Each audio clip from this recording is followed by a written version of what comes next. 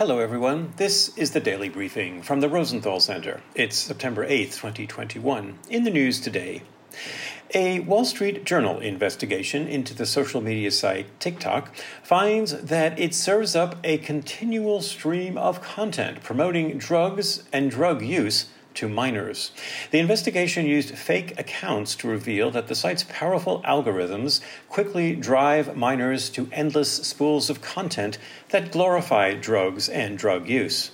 Even with filters and preferences in place, videos about drugs are common, and they are sent to young people who are among the site's biggest users.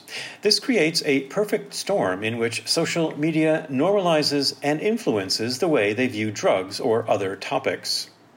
With tens of thousands of videos being uploaded to the site every minute, young people are exposed to more dubious content than ever before. And so it's time for stronger regulation and control of social media sites like TikTok and the content they distribute to young people. And that's the Daily Briefing from the Rosenthal Center. Thanks for listening.